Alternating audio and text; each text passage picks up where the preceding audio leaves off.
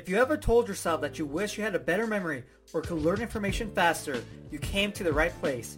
This is the Memory Talk Podcast. What's going on? Johnny here. On this episode, I want to talk about how to test your stories and images.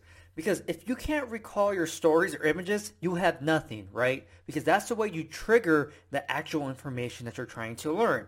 Now, it's very simple to test it. All you have to do is grab some random information, maybe like the flavors of ice cream, and then try to memorize it.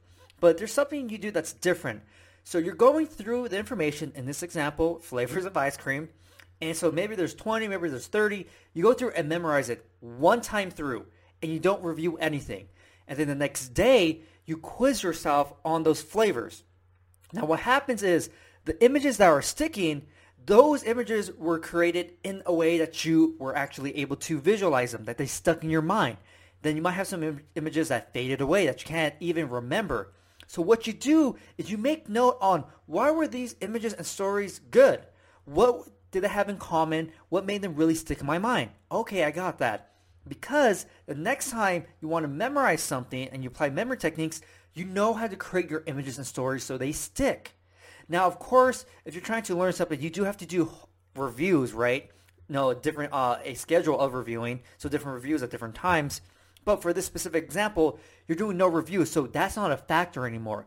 All you're relying on are your images and stories and how impactful they are when you first create them. And then all the ones that you did miss, you make note, okay, why did I miss this? Oh, I missed this because I really wasn't picturing the location. Or, the action to it wasn't really that memorable. It was kind of static and not dynamic. And so everyone is different. So it's really hard to talk about, you need to do X, Y, and Z for your images to really stick in order to make them the best images and stories possible. Because what I like to do is I like to have dynamic images. So I like to have action, movement.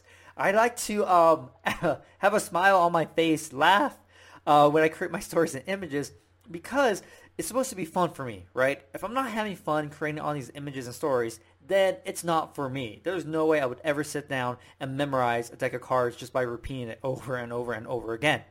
But that's for me, the dynamic images is what I need, what I like. Other people might be okay with just seeing you saw this dog on top of the stove. That's it. Boom. Maybe I saw this dog peeing on the stove or something. Or this dog breakdancing on the stove, doing push-ups on the stove, whatever. No, there's some action, there's some movement, right? Dynamic to it. And so that's what you're trying to figure out when you're memorizing this random information. What do I need in order for these images to stick the first time? Because if it sticks the first time, reviewing it is only going to solidify it, right? But if your images and stories don't stick the first time, yes, reviewing is going to help you, but it's going to be a struggle. You're going to be struggling the whole way. So it's easier to kind of figure this stuff out at the beginning.